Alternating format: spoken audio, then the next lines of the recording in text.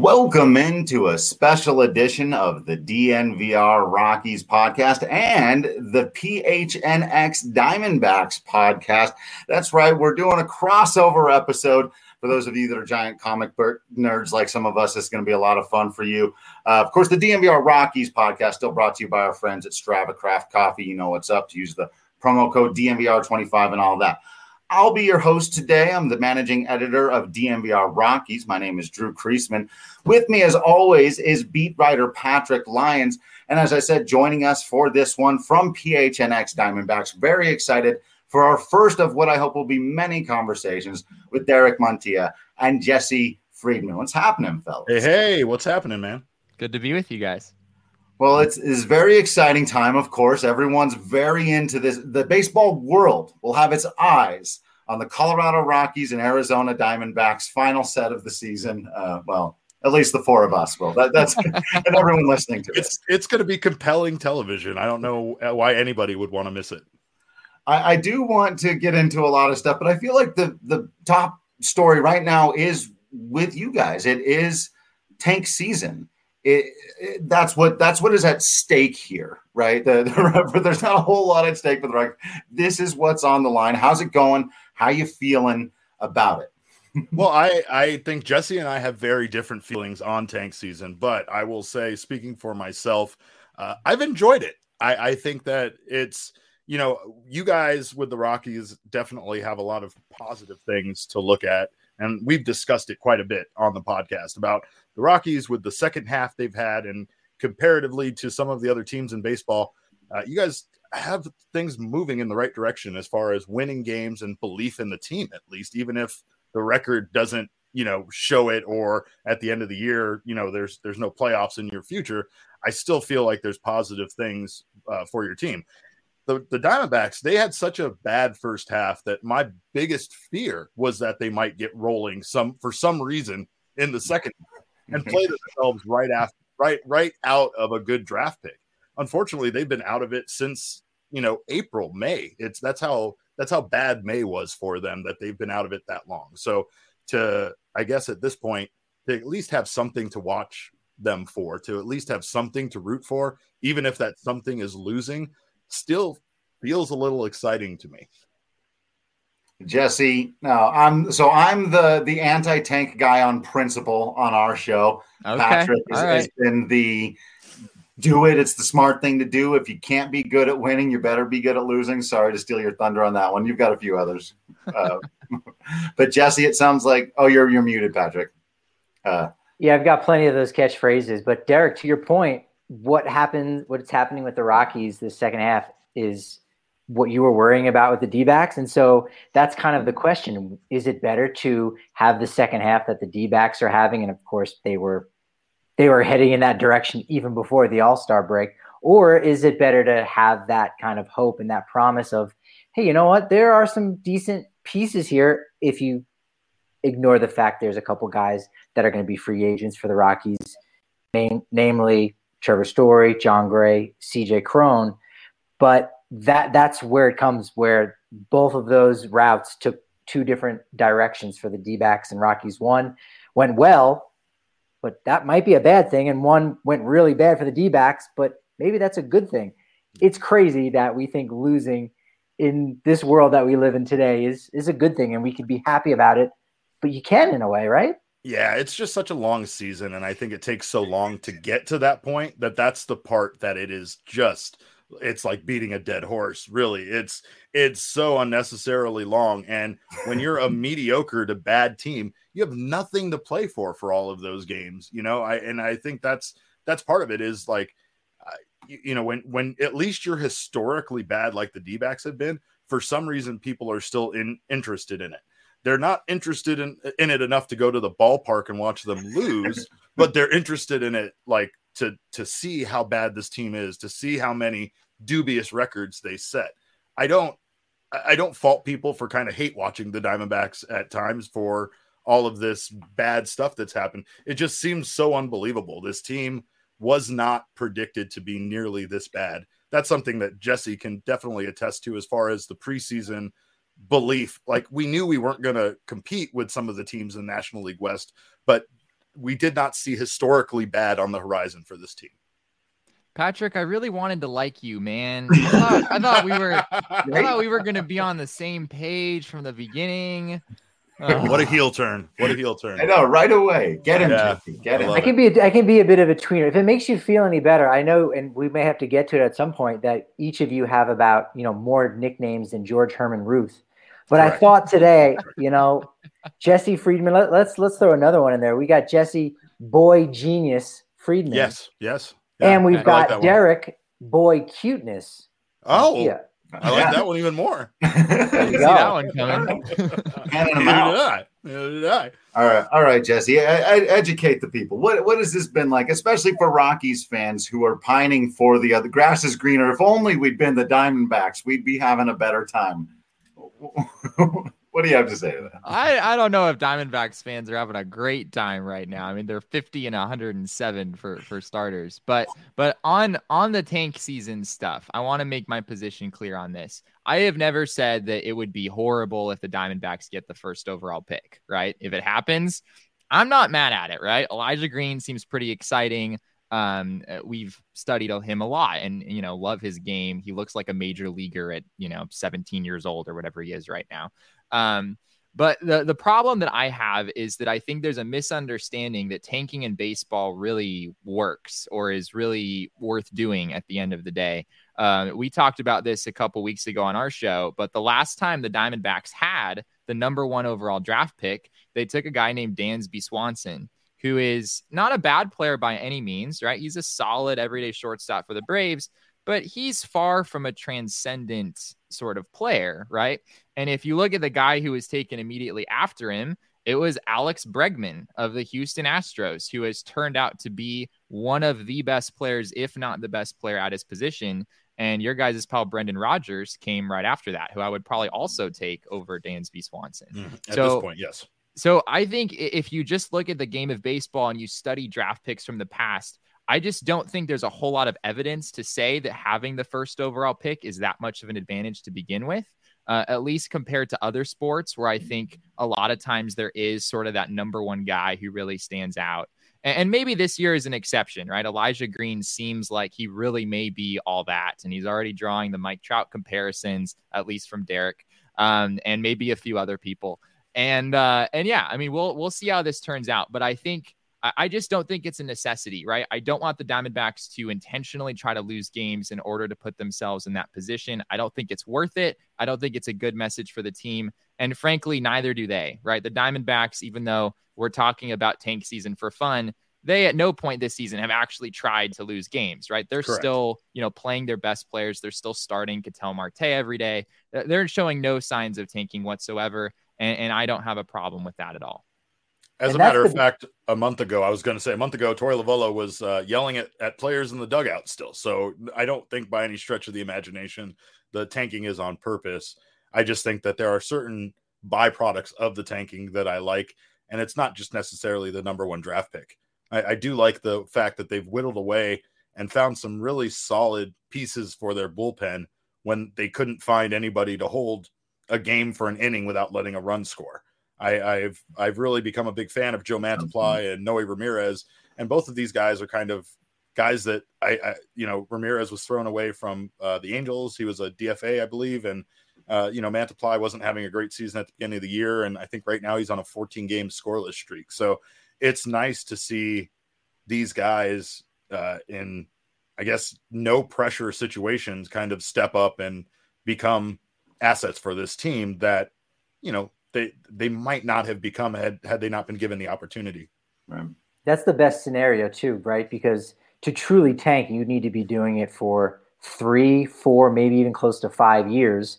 And you're putting substandard product out on the field, all the while trying to, develop some players. And so it sounds like the Diamondbacks, as you said, and I never got the sense they were trying to tank this year, especially because I had them ahead of the Rockies. I thought the Diamondbacks were going to be in 4th place. I thought their lineup, had a lot of upside to it. Again, not better than the Giants, which they turned out to be a lot better than we all thought. Oh my gosh.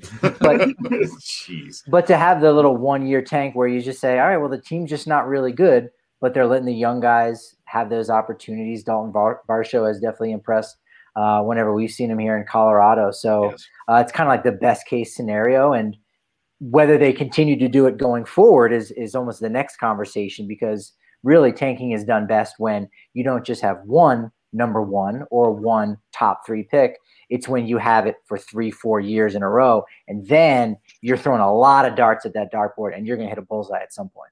Yeah, we talked about last night how many prospects the Diamondbacks have that are ready to go. And I think that's what's very encouraging if you're, patient and you want to look at the bright side of the future of this team. In the next 2 seasons, we're going to see a lot of names come up that are in their top 10, top prospects list. And, if those guys can develop into major league players as they've been projected to, this team could be very good in 3 seasons, but it's going to take that building, in my opinion, to get there. It's not going to be an immediate thing. It's going to be one of those things that they need to be sure that they have a strong core that's worth spending that additional money on free agents and such to supplement it and get them to a championship level, but right now they're still at that phase of developing who their core even is for the next 2 seasons, or for, if you want to say it, a planned playoff run or a competitive run.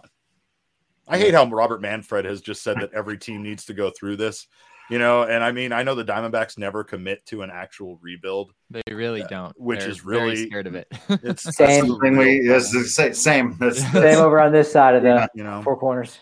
Which there's a part of me that appreciates it, because I get into, and I've made, I think, most of the points that Jesse made earlier about tanking on our show, about, the difficulty of actually executing that strategy in baseball. And, we can all point to the Cubs and the Astros who've pulled it off. We tend not to talk about the Mariners who've been rebuilding for 2 decades, or the Pirates or the Marlins who just keep trading away their great players every time they get them and then never win anything, right?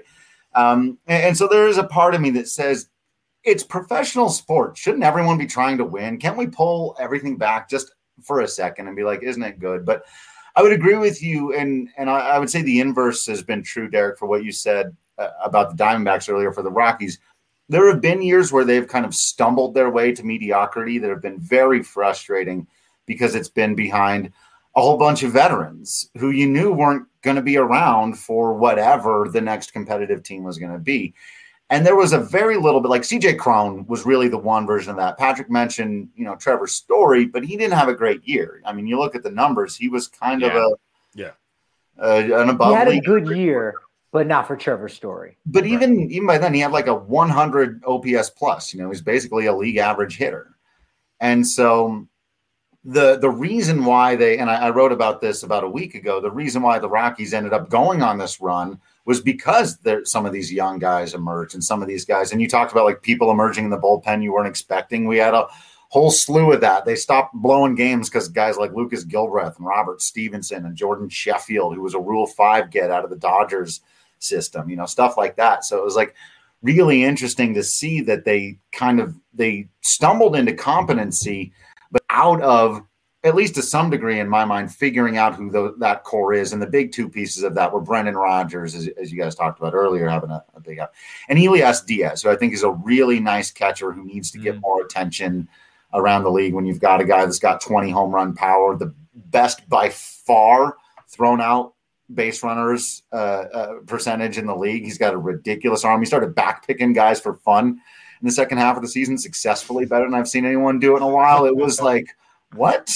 At the major league level, those guys became these kind of big pieces, and you go, okay, that's something. Now the Rockies have a million moving pieces. If they want to try to pull off the magic trick, they're going to try to pull off this offseason. But when those guys do that, you go, okay, like you were talking about earlier, at least there's something to root for. We had a lot more fans coming to us and saying, there's something I can root for there. There's a guy I can latch on to and be a fan of. Saw a lot more Brendan Rodgers jerseys at the end of the season than we did at the beginning. Yeah, I agree. And I think that's one thing that we want to see more out of the Diamondbacks. I think Lovello has been very frustrated with that, and he's voiced it through the media, I think, trying to get through to the players so that they would hear him. But he was talking about, people not stepping up to those opportunities. I think this team had so many injuries and was so catastrophically bad as far as lineups were concerned and how many lineups he had to create. He used 153 different lineups this season. So if that just really 153 different lineups. How many? Season. I mean, they've played 159 games. He has almost used the exact same amount of lineups as there is games in the season. Oh right. My gosh, I didn't know. I mean, and that counts obviously swapping someone from one spot to another, which we know he never sticks with that. One of our criticisms about Lovullo as a manager has been that baseball is a game of guys kind of getting in a rhythm. So if they never know where they're going to hit in the lineup, or even in some cases where they're going to play on the field, that doesn't help them at the plate, and it doesn't help for them to be good at anything really that they're doing. I just think baseball players are creatures of habit. But Lovullo was, frustrated himself because he was looking for guys to step up to this, to this opportunity, and he felt more like the young guys coming up were kind of, wide-eyed deers caught in traffic more than, guys hungry for an opportunity and looking to show what they could do at times. I think it took a while, but some of those guys really started to emerge. There, you mentioned Dalton Varsho, and he's just a guy that I love because of his intensity and his ability to play the game. Like, he wants to win every time he's out there. Josh Rojas is the same thing. I've seen him straight up just start fights this season because he just wanted to get in the opposing pitcher's, head and stuff, right? But at the end of the day, you got to appreciate that when he plays for your team. You got to appreciate guys that even in a disastrous season like this, they still want to go out there and stir up crap with the opposing pitcher so that they can try to generate some runners on base and win the game. I appreciate the hell out of that. Josh Rojas is great for that.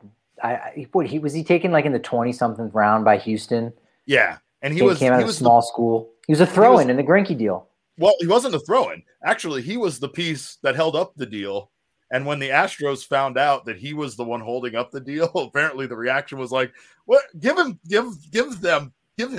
Like, wow. This is all that's holding up the Greinke deal is this Josh Rojas guy. Surprisingly enough, of all the guys in that trade, he's the only one playing consistent time right now at a major league level. Oh man, we could do a whole that's a podcast of the future. The recent history of Diamondbacks and Rockies trades of star players. How are they now? Where are everyone now? Jesse just wrote a tremendous article about the Goldschmidt trade, and I saw.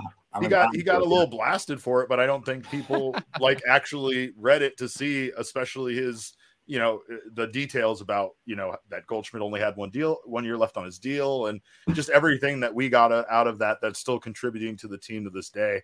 Plus, I mean, this is a team that's trying their best not to spend money, understandably so. If you're at the ballpark during a Wednesday, right?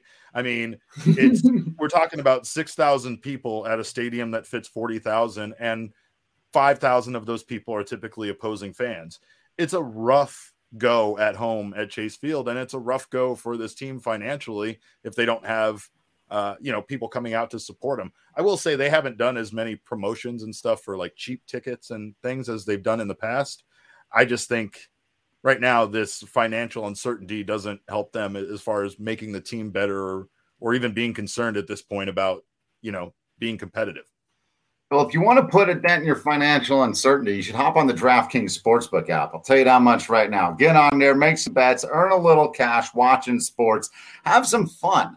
I always find that just throwing a few small dollar bets on guy to hit a home run, over under on some strikeouts, maybe sometimes on runs in the game. I do not bet on who's going to win or lose. It's baseball. You've seen it before. Don't do that. But bet on the other things. You can usually tell. In fact, even on DraftKings Sportsbook app, they'll let you do things like at-bat to at-bat betting. So if you're one of those people, and the odds are usually really, really great. They pay out huge. So if you're one of those people, and I've gotten on these heaters before, like if when a certain player is going to hit a home run, you always feel like, oh, so-and-so's hot today. I feel it coming. Maybe he had a hard line drive out in his first at-bat. Second at-bat, he's got this pitcher's number. You go, I'm going to lay $5 down for this dude to hit a home run right now. It's going to pay out huge for you. Love those kinds of bets. Obviously, football going on now. You can bet on that too if you want. Always enjoy a little NFL betting. Download the top-rated DraftKings Sportsbook app now. Use promo code DNVR to save $150 in free bets instantly when you place $1 bet on any football code. That's football code? No, football game. They play games. We got a promo code. It's DNVR. You get $150 in free bets instantly this week at DraftKings Sportsbook, an official sports betting partner of the NFL. Must be 21 or older. Colorado only. New customers only. Restrictions apply. See DraftKings.com/sportsbook for details. And if you have a gambling problem, call 1-800-522-4700. All these bets are legit too on DraftKings, and they're so fair. They're great odds too. The one thing that I'm glad that DraftKings doesn't have is that guy that tries to rip you off. That's your friend and give you those really bad bets. Like I have a couple of those, and they said, all right, the over under on starting pitchers for the Diamondbacks this weekend with the first name Humberto. He said half, and I was like, well, there's probably I'm going to take the under. There's like none.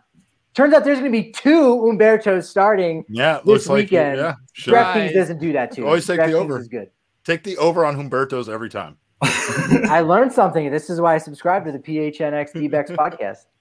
I'll tell you, I started betting on Diamondbacks games late in the game because they have the in-game betting where I can add on a bet while it's still progressing. And I just know they're not going to score any more runs. So they'll be down by 5, and I'm just like, yeah, nah, they're not going to, not even 1. That's it. So, yeah, I'll take the 5-run line. And I've won multiple times. It's kind of incredible. I will say that this team, the one thing about them, they do tend to phone it in, especially offensively when it gets late in the game, in bigger losses. And I don't even know if it's phoning it in as much as it might be just trying too hard. They're just bad. They're just bad. I don't think they're not trying, Derek. I think they're just not good at hitting the ball. Not good. Yeah. I think that's pretty much it right there. That's Jesse Friedman, Diamondbacks players that might be listening to this. His name is Jesse Friedman. I wanna cut to the chase here real quick with you guys. We mentioned Trevor Story earlier. I am still very confused, to be honest, why he is still on the Rockies. And I think in some ways he might even be confused why he's still on the Rockies. He was, yeah. Can you guys shine some light here for me? I have been dumbfounded ever since that happened. He's playing his final games at Coors Field, which I guess is a cool moment for him right now, rather than it being abruptly stopped by a trade at some point. But why did the Rockies decide to keep him at the deadline when he's about to be a free agent? Yeah, well, this is right in my wheelhouse, right? So at least what they came out and said, and I actually think this had some legitimacy to it, was that the offers they get, they were getting at the trade deadline really weren't that great. They thought they were going to do better with the compensatory pick that they'll get when he turns down, the qualifying offer. I do think there was a small thought in their mind, and I think this has actually grown, despite what we've seen in the last couple of days, in probability that he might have to accept the qualifying offer.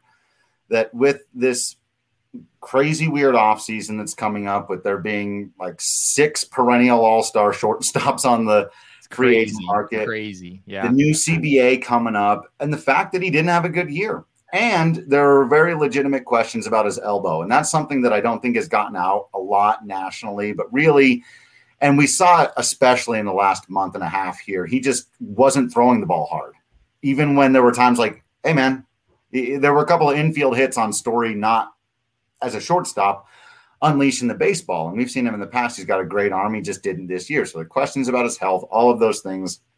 Of course, we don't know for sure what kinds of offers were coming in, but the compensatory draft pick is a real thing, and it's something the Rockies have done very well with in the past.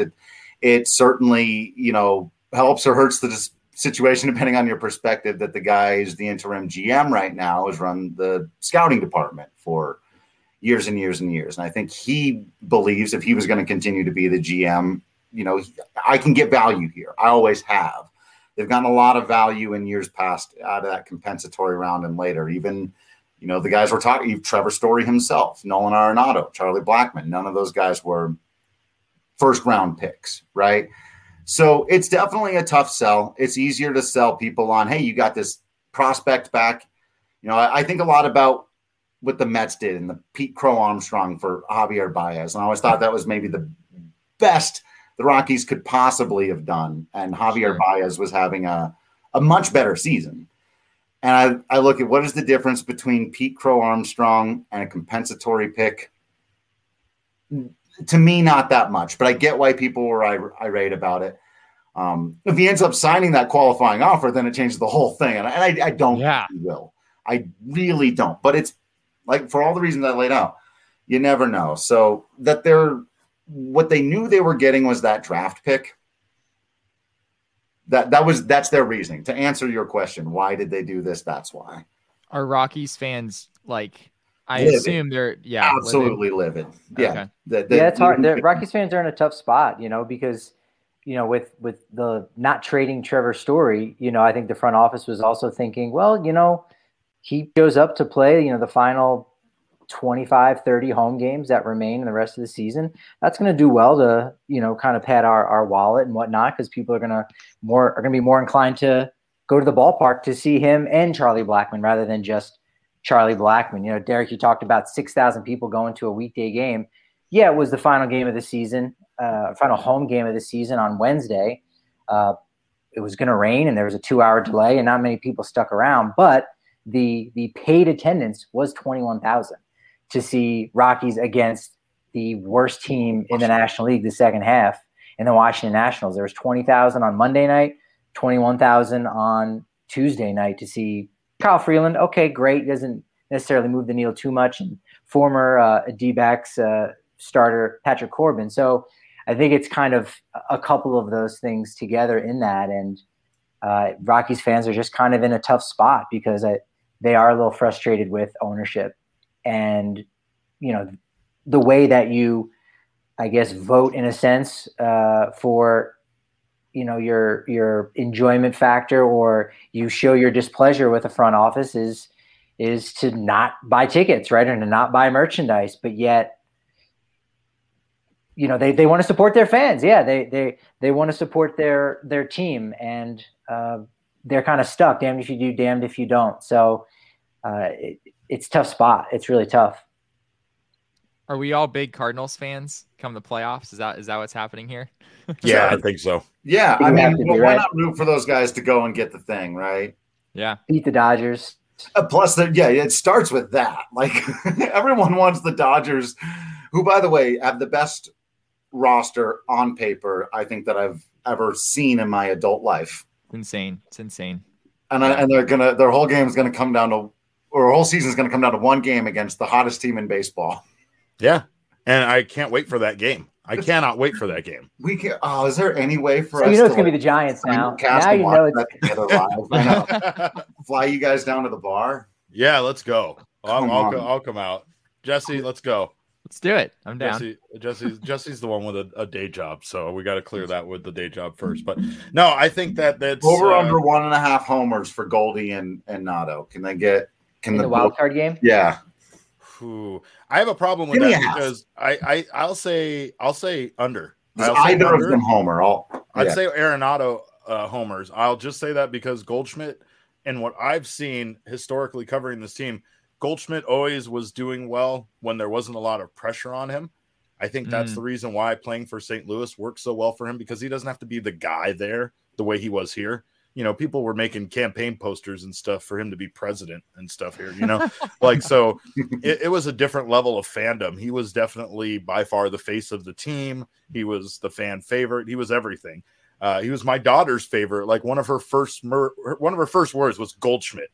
But like they have a different team over there. They have a different way of appreciating baseball. I think he's very much a traditional guy. I remember covering him for years and just for a while thinking he was a terrible interview, and then realizing that he's not. He means what he says. So when you come at him with all of these analytics and such, you're like, you were 3 for 4 today. You're slugging 546 over your last 15. You hit 12 homers. Your OPS is crazy. Your WAR is at 5.0. What do you think about all this? What's going on for you at the plate that's working so well? And he'll just be like, I'm just trying to hit the ball hard. Every time. You're like, yeah, no, I get that. But like, okay, like in your first at bat tonight, when you went out there and you doubled, like, what were you looking for from the pitcher? Like, what was the pitch you were looking for? He's like, well, I wasn't really looking for a pitch. I was just trying to swing the bat and, just kind of hit the ball hard, and you're like, after a while you start realize he really means it. Like, this is it. That is his approach. That is his approach at the plate. Stop complicating things. Don't tell me what my numbers are at. Don't tell me what accolades I have this season. He actively at times had said that to us. Like, I don't really want to know my numbers and stuff. Charlie Blackmon's like that. Charlie doesn't want to hear his numbers. Don't. What was it? It was in 2019. Charlie Blackmon won the Player of the Month. He hit like 415 or something for the month. He had a ridiculous month. And he didn't want to do the interview with the press because it had been announced, hey, you're Player of the Month. Everyone wants to talk to you about winning Player of the Month. And he was like, do I have to? Because I don't want to acknowledge this is happening. I just want to go back. I want to stay in the rhythm end. I want to go back out and hit. I don't want to do any of this stuff. Yep. If I start answering questions about why I'm doing well, I'm not going to keep doing well. He legitimately thought that. I understand it. It's why in baseball they don't go talk to a guy that's in the middle of a no-hitter, right? Yet when we had our guy hit, in his no-hit bid, the pitching coach, our normal pitching coach, Hergis, was gone, and he was out due to COVID protocol, and Mike Fetters was the pitching coach for the night, and Fetters broke every single one of those rules about that. He sat next to him. He had his arm around him. He was joking with him and punching him and stuff. But he said, the thing that Gilbert said, exactly. He said, he was scary calm going out there in the ninth, knowing in his head that this was it. This was a no-hitter. He had to go out there this inning and get 3 outs, and it was going to be a no-hitter. And he said, he thought about that, even walking out there. And his next thought was, really weird that I'm so calm. It's, but you got to say, when you are in a position to make history like that, I don't know if you want to necessarily change what you know from your activity in the bullpen on a normal night or in the dugout, right? If you're used to talking to people and joking around, it might make you 1,000 times more nervous if all of a sudden everybody's staying away from you and letting you have your own 10-foot barrier on the end of the bench and not, speaking to you or anything. Yeah, right. Especially if you're a personable guy. So I don't know how much that helped him, but I personally have speculated and attributed a lot of the success to Mike Fetters just being himself. I've seen that guy in the clubhouse. He's hilarious. He's by far, he's a lot of the beat writers' favorite guys to go talk to and joke with and stuff. He's just a great guy. And I can only imagine what they were talking about on the bench because he didn't tell us. He just did say it was not baseball related. I was going to say, no way it was baseball. It had to have been comic books, movies, music. Hey, did you watch Breaking Bad? I think that's amazing. That kind of stuff. I feel like you guys are preferring Mike Fetters because he was a Diamondbacks reliever over Matt Hergis, who was a Rockies reliever. So yeah, what is this? We know you're biased. You have the bias already. So let's just put it out there in the open.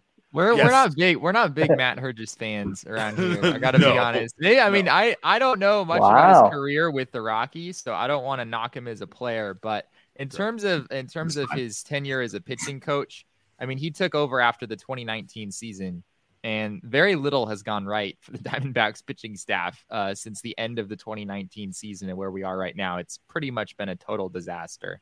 If you do need extra reason to hate him, he was sneakily good for that 2007 Rockies team that ended up. No, he wasn't the closer. He was the 6th, 7th inning guy. And I don't know if really Matt Hergis was on the Rockies in 07. In 07, yeah.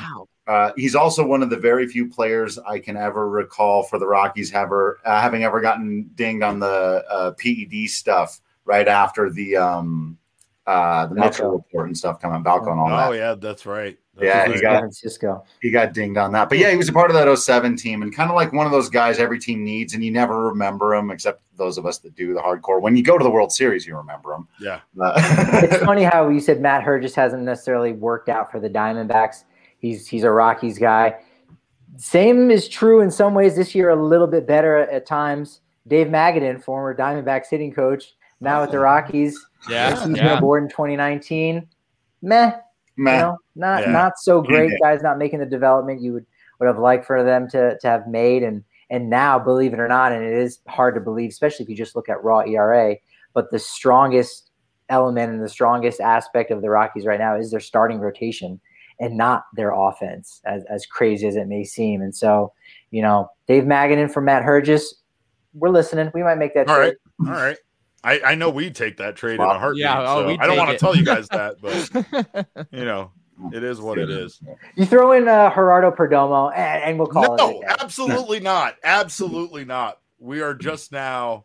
Don't let Perdomo get in the way of doing this deal, right? I thought you learned something from the Rojas situation. I did, and I learned not to cave is what I learned, because that last player might be the one that ends up being very good. That's what I learned from that situation.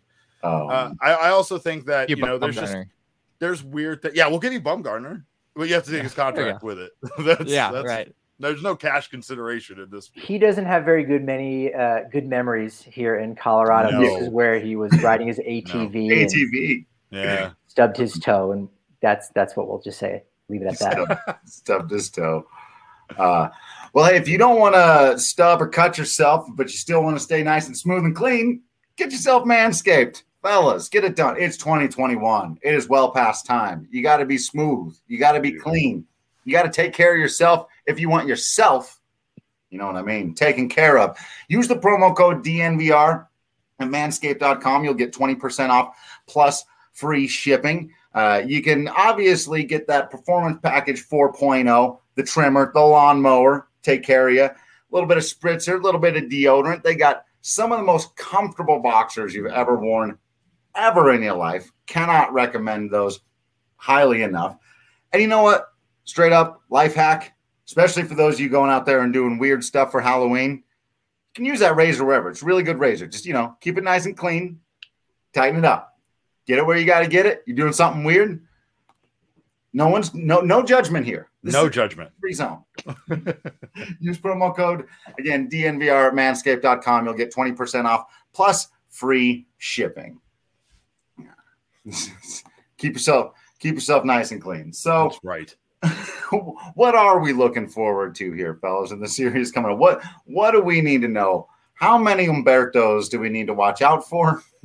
Are there any in the bullpen? I think these games should all end in the 7th inning, and then they should have foot races to just decide the winner from that point on. I don't know, something interesting. I think that there's still a lot of youngsters to watch. I think the Diamondbacks are going to probably play as many of those guys that they can get playing time for. And that's exciting for us. It's been something that we've tried to positively look at, and focus on for the future. I think there is a lot, just like with the Rockies. I think there's a lot to focus on with the young players coming up. We've seen with the Padres, you can't necessarily go out and spend the money and buy the team and have it work out. There's too many factors that go into it. But obviously the biggest factor is, money doesn't buy good players. That's really what it comes down to. Yeah. It doesn't just automatically happen. It helps. It helps. But I think, and the Padres did have what we all are looking for, which was that solid core that they felt like they just needed to add a couple of big, free agent pieces to, and it was going to put them over the hump. But like a lot of teams in this league, injuries and other things, crept up on them and made that much more difficult.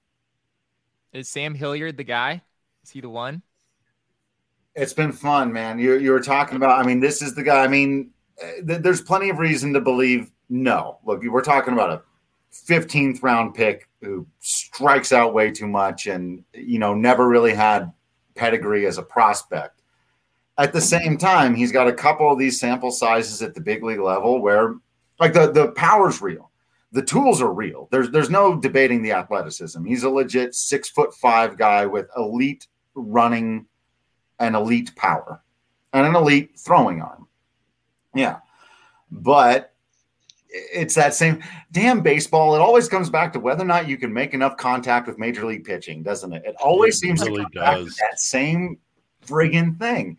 And we just don't know. I hope so, because there's not a better dude to root for. I don't know if you know his whole story with, his father just recently passed away with ALS. It was a long battle. We'd, lots of stuff going on here in the community. He'd been out to a bunch of games. They do a ton of stuff with charity. Check out Team Hilliard. If anyone out there in the PHNX audience has, been affected by ALS, get involved with them. He, of course, hit a big monster game-changing home run in his first game back after his father passed away. He's been really hot in the second half, and you don't know, but boy, man, when he hits them, Jesse, they stay hit. And, he's not you like to believe he's a young guy because he just arrived and he's got all the youthful energy and athleticism. He's 28 now or something like that. The Rockies have a lot of these guys. But I hope so. I think of their dudes you invite back just to see, he's at the top of the list. Like, they've got some outfielders where it's like they can move around. But if there's someone you keep around just in case it is real, it's got to be him. And another name to keep an eye out for is Connor Joe. Similar situation with Hilliard. He's 29. He's a little older, but season kind of came to an abrupt end there with a hamstring injury. But former first-round pick where he does have the pedigree. Can maybe play a little third base, probably not, but first base and corner outfield. And he's a guy that is going to get more of a leash, I think, than someone like Hilliard, but could also, dazzle and be a real good contributing player to the Rockies next season. The thing I look for teams having the seasons that both of these teams are having is really just those kind of stories, right? That's all you can really focus on. You can look at the good moments. I've said it before, but only one team is going to win the World Series when all of this comes to an end. And every other team is going to have to hang their hat on the small victories, big victories, whatever they saw. Whoever wins that wild card game, the loser is going to walk away devastated, no matter who it is, right? Same thing with a lot of the teams that go to the playoffs. But the Diamondbacks and the Rockies have both had those moments, even if it is Trevor Story sticking around and getting to play out, the rest of the season with the tip of the cap and the kind of curtain call that he did for the team is special considering how much he's meant to the fans. The Diamondbacks have had these moments, if as much as anybody wants to disagree with Jesse and I, there was 2 no-hitters thrown this season.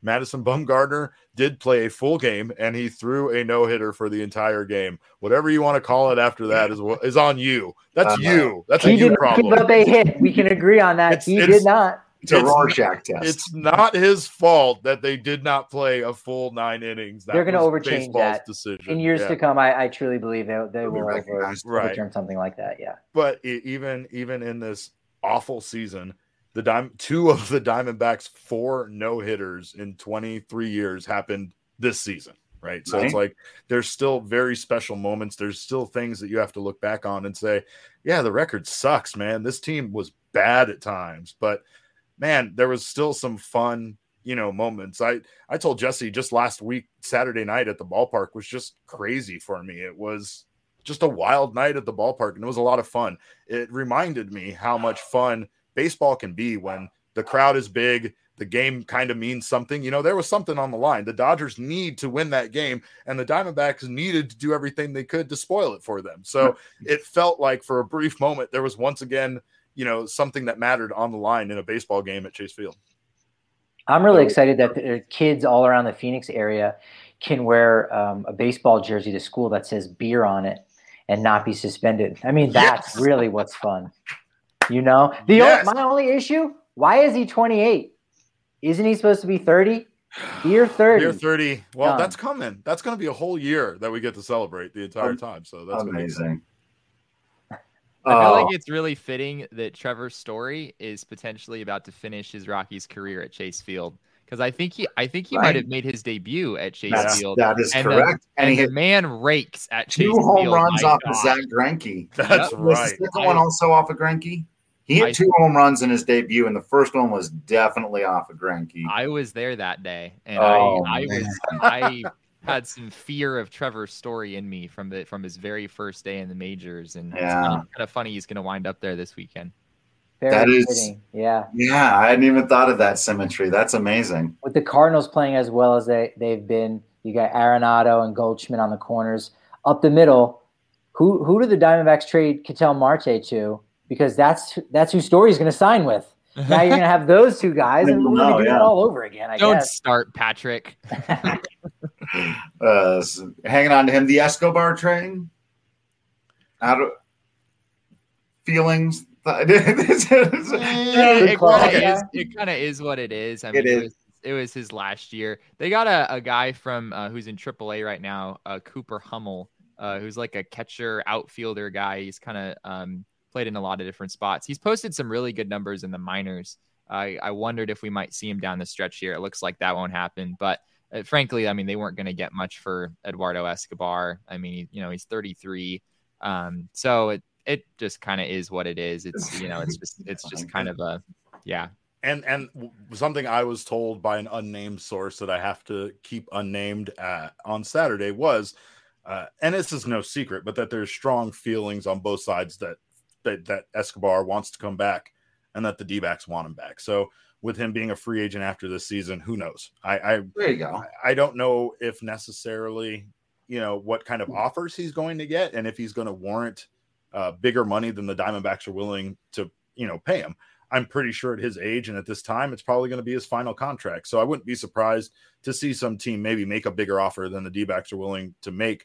It just all comes down to how much he really loved playing here. And he said multiple times, this has been like his favorite place to play. So we'll see what happens with that. That's a win-win if you can trade a guy away, get a prospect, and then re-sign him. Yeah. It doesn't always happen, but that's always good. NBA thing. That's an NBA thing for sure. Yeah. By the way, Story's first 2 home runs were off Zach Greinke. Yes. Okay. Yeah. Yep. Also, and while we're just throwing stuff out there, my grandmother owns a Cooper Hummel, so she loved those little tchotchkes. So.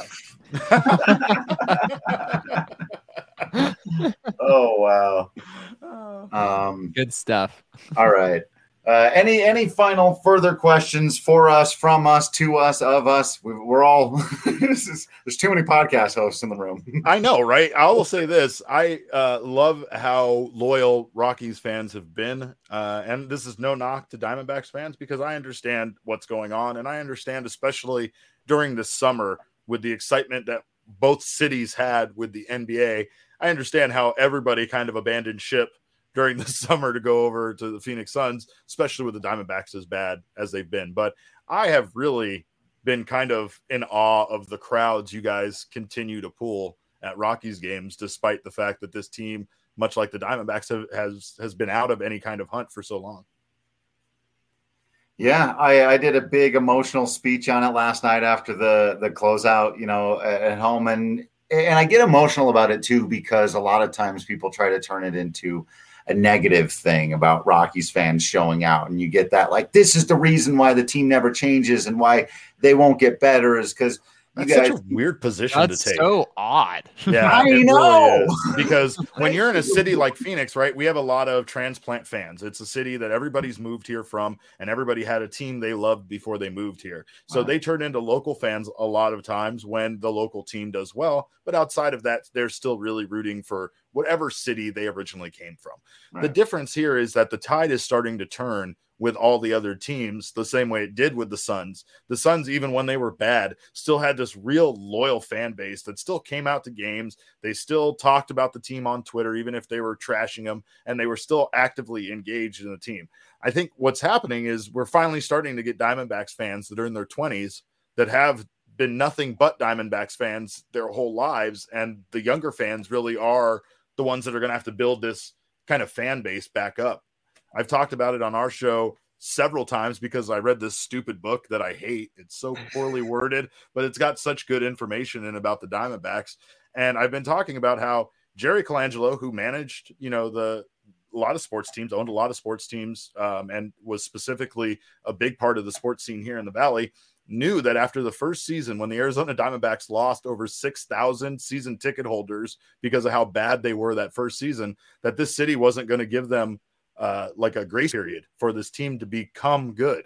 They needed to change gears drastically and win so that they could attract fans and hopefully cement those fans as like lifelong fans right away, with the team being good, making a good playoff run, or even winning a championship like they eventually did in 2001. It's crazy to me to think that the team moves so fast in that direction for success, not just because of success, not because they just wanted to win and they wanted to be the fastest expansion franchise to ever win a championship.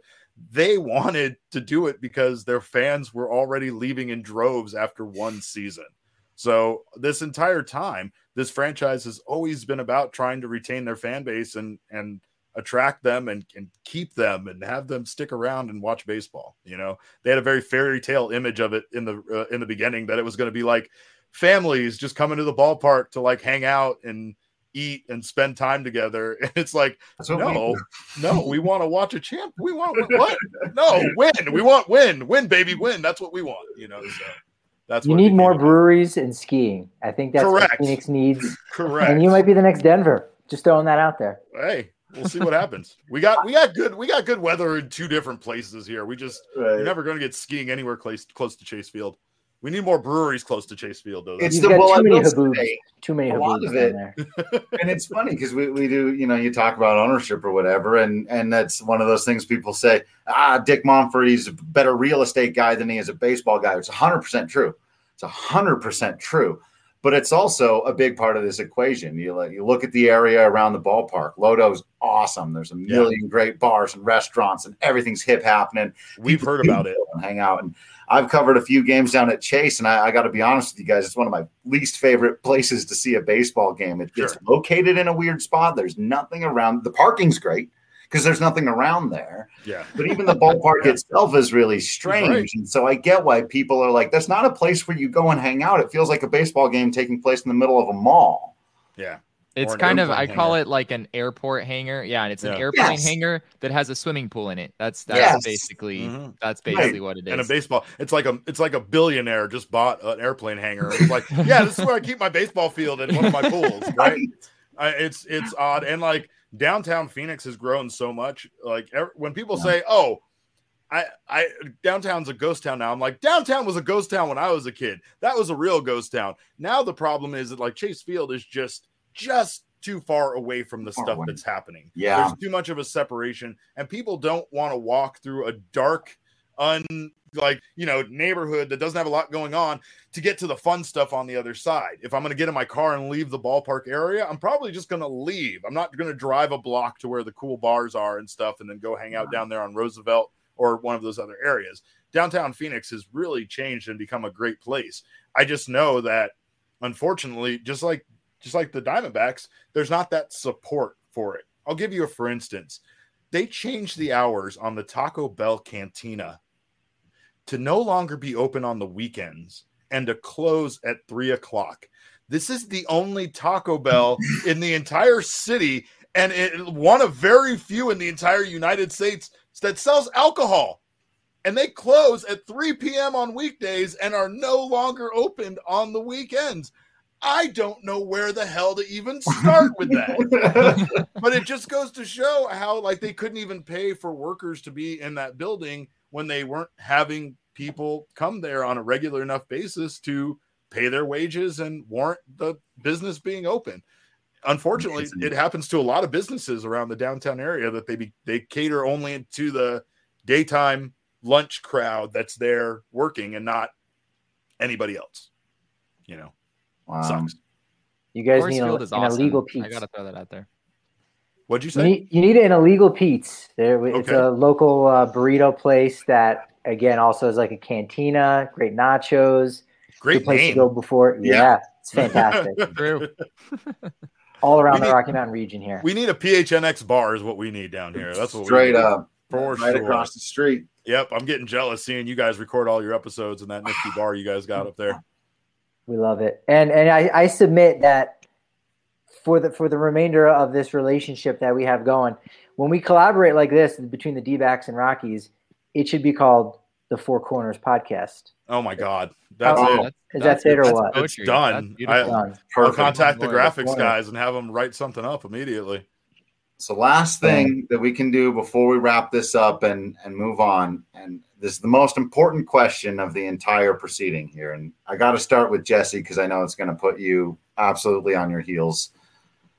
We got to know who your favorite professional wrestler of all time is. Yeah, I can't believe we went 54 minutes with Patrick and Derek and I on this show.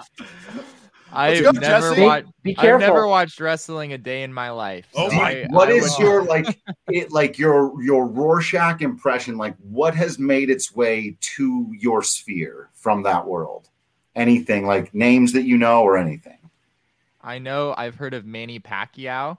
Nope. And don't like that. Wow. Mm. You've heard of a non-wrestler? Okay. All right. This is a great start. You asked for it, Drew. You asked for it. This is fantastic. This is I a love Loving it. question. every minute of this. Oh, Dwayne The Rock Johnson, Jesse. Dwayne The Rock Johnson. Sure. I've heard of okay? Dwayne The Rock Johnson. Okay, Hulk there we go. Hogan. Yeah. You've heard of Hulk Hogan? I've heard of that. Yes, heard of You've him. heard I've heard former- of that. I That's- like that reference. fair. That's a good way to reference him. Former Cincinnati Reds minor league catcher Randy Poffo, Randy better known Poffo. as Randy Macho Man Savage. Oh yeah. Step into a Slim Jim. Nothing John means Cena. nothing, Jesse. Nope, no more. We're talking about all the way to the top. I'm justifiably in a position I'd rather not be in, but the cream will rise to the top, Jesse. Oh yeah. You know, nothing. Oh my God. I'm done doing this Wow. podcast with you. Patrick, I'm joining you guys on the Colorado Rockies. Yeah, it going was only a forward. matter of time. Jesse, I bid you adieu, sir. It- I'll give obviously my favorite wrestler of all time. It's a toss-up. It's Macho Man Randy Savage. He's the one that made me love wrestling, and Stone Cold Steve Austin. He's the one that brought me back to it. Both of those guys are incredible talents. I think both of them, they're just ridiculous stories. Every story I've heard about them, they're so authentically weird and themselves as wrestlers and as regular people. But like I appreciate now Austin as an interviewer. Like Steve Austin has had so many Podcast different is great. phases. His podcast is great. The show on USA where he just takes people around to shoot stuff and like drive in like, you know, Yeah. monster trucks, and then they talk about their feelings and their dad while they're in there. It's like, what is this show even? I love it, you know. So I appreciate a lot of that. And by the way, guys, I need to get you down here to a pro wrestling show because I am the assistant commissioner for a wrestling organization, and I think everybody needs to come see that in real life at some point. My fiance is a photographer who does all of the indie shows around here. So Yes. if you need a photographer for Yes, the show, we need also to talk. I'll make her work. We'll throw back beers and watch the show. You'll Family- be working, family she'll be deal. working. Patrick and Yeah. I'll have a great time. Yes, I that don't sounds know. like I a can plan. dust off my old referee shirt. You Yes. there. Oh my And God. it can be the rebirth of Sparky G. I Let's mean, I go. can bring it back. Let's go. I can be- There's I can so many definitely things I be don't know about you A guys. This heel is incredible. manager, because I can definitely do that thing where everyone wants to hit me in the face and then I hide behind a real like athlete. Correct. That's my specialty. That's That's what your I do that's well. your, Yeah. your move. I am the consummate little brother, just Yes. antagonizing everybody and running and getting mom when they want to beat me up. So Oh. that's me. I love it. I love it. We got to kid it. That'll be on the top of the list of things we have to do together is get out Yes. to a show and do all that. So, and Jesse, you should come. You Yes, guys it's have coming. to educate me. Apparently, Yeah, no, I'm severely lacking in knowledge here. This So is great. We'll smarten you I up. can't wait. We'll smarten you up. We'll smarten you up. Oh man, We'll teach you the biz. the yeah. day that Derek smartens me up, oh man. Ah, that sounds like an article. That was a headline right there. The day that Derek smartened me up. Get him out to the show. Man, this was a lot of fun. We got to make this a semi-regular habit. Got to get Absolutely. together throughout the off season for sure. Do some classic Diamondbacks and Rockies stuff. That's one of the things I love so much about baseball is, you know, people ask me this is, I think, probably the question I get the most actually since taking on this job is people go, so you do Rockies all the time? Yeah, I cover the Rockies. And you don't do that? No, I cover the Rockies. What do you do in the off season? I believe I've answered your question. You know, and that's, C answer A. yeah. And so that's what we're going to be doing. And baseball history gives us such a wealth to go. Even these teams that have only existed for, you know, are we at 30 years now? Yeah. So, wow, what a ride it's been. It's going to be a whole lot of fun getting together with you guys, watching baseball, talking baseball, doing the thing in the off season. Make sure you're following everybody on social media. Throw out everyone's ats. I don't know, because I assume just names. I'm at Cap_caveman with a K. Yeah. I'm at Jesse N. Friedman. At Patrick D. Lyons. I'm at Drew Kreisman. Of course, you got to follow both at VR_Rockies and at PHNX_ Diamondbacks. Follow all the PHNX accounts. I know a lot of you probably listen to this over on the DNVR side. Follow them, what they're doing down there. It's a great, great opportunity for this whole family, really, growing and having people around, having resources and conversations like this so we can have a much more in-depth understanding of the two teams that are playing each other over the next couple of days. And so follow everyone on social media, subscribe to both sites, all the sites, help out everyone's sponsors, because when you do that, it makes it so that we can keep doing this. That's essentially how it works. You help out our sponsors, we get to keep coming and hanging out with all of you and talking sports. So for Derek, Jesse, and Patrick, I've been Drew Creasman. You all have been absolutely fantastic. And until next time, we will see you at the ballpark.